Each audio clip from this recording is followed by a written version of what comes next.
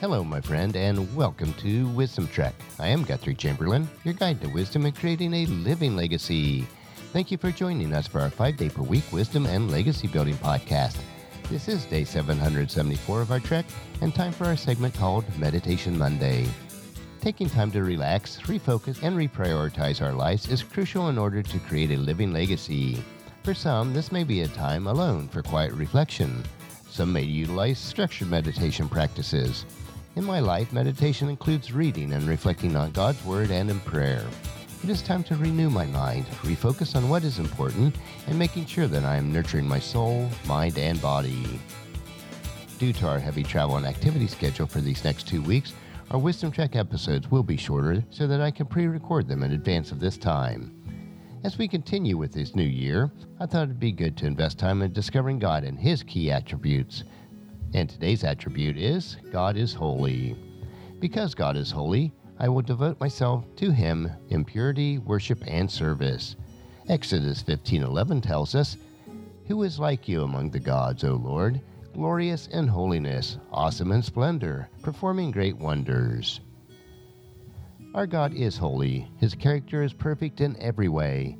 His moral excellence is the absolute standard for integrity and ethical purity. God's supreme holiness infinitely sets Him apart from His creation. Rather than reflecting on the opinions and attitudes of this broken world, you are to reflect on the beauty of God's holiness. In order to reflect on God's holiness, you must first be made holy.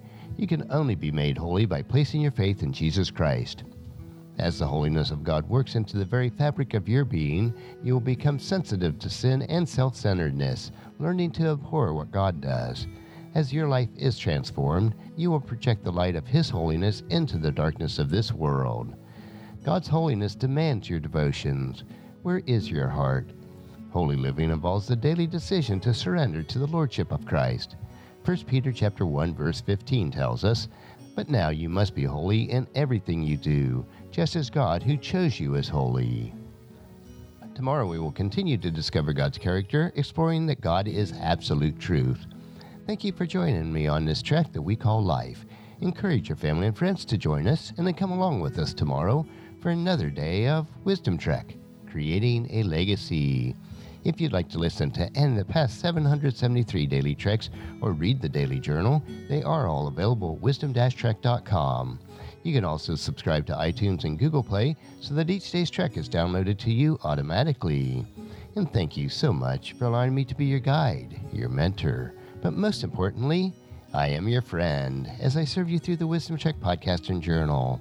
And as we take this trek of life together, let us always live abundantly, love unconditionally, listen intentionally, learn continuously, lend to others generously, lead with integrity, and then leave a living legacy each day. I am Guthrie Chamberlain, reminding you to keep moving forward, enjoy your journey, and then create a great day every day. See you tomorrow.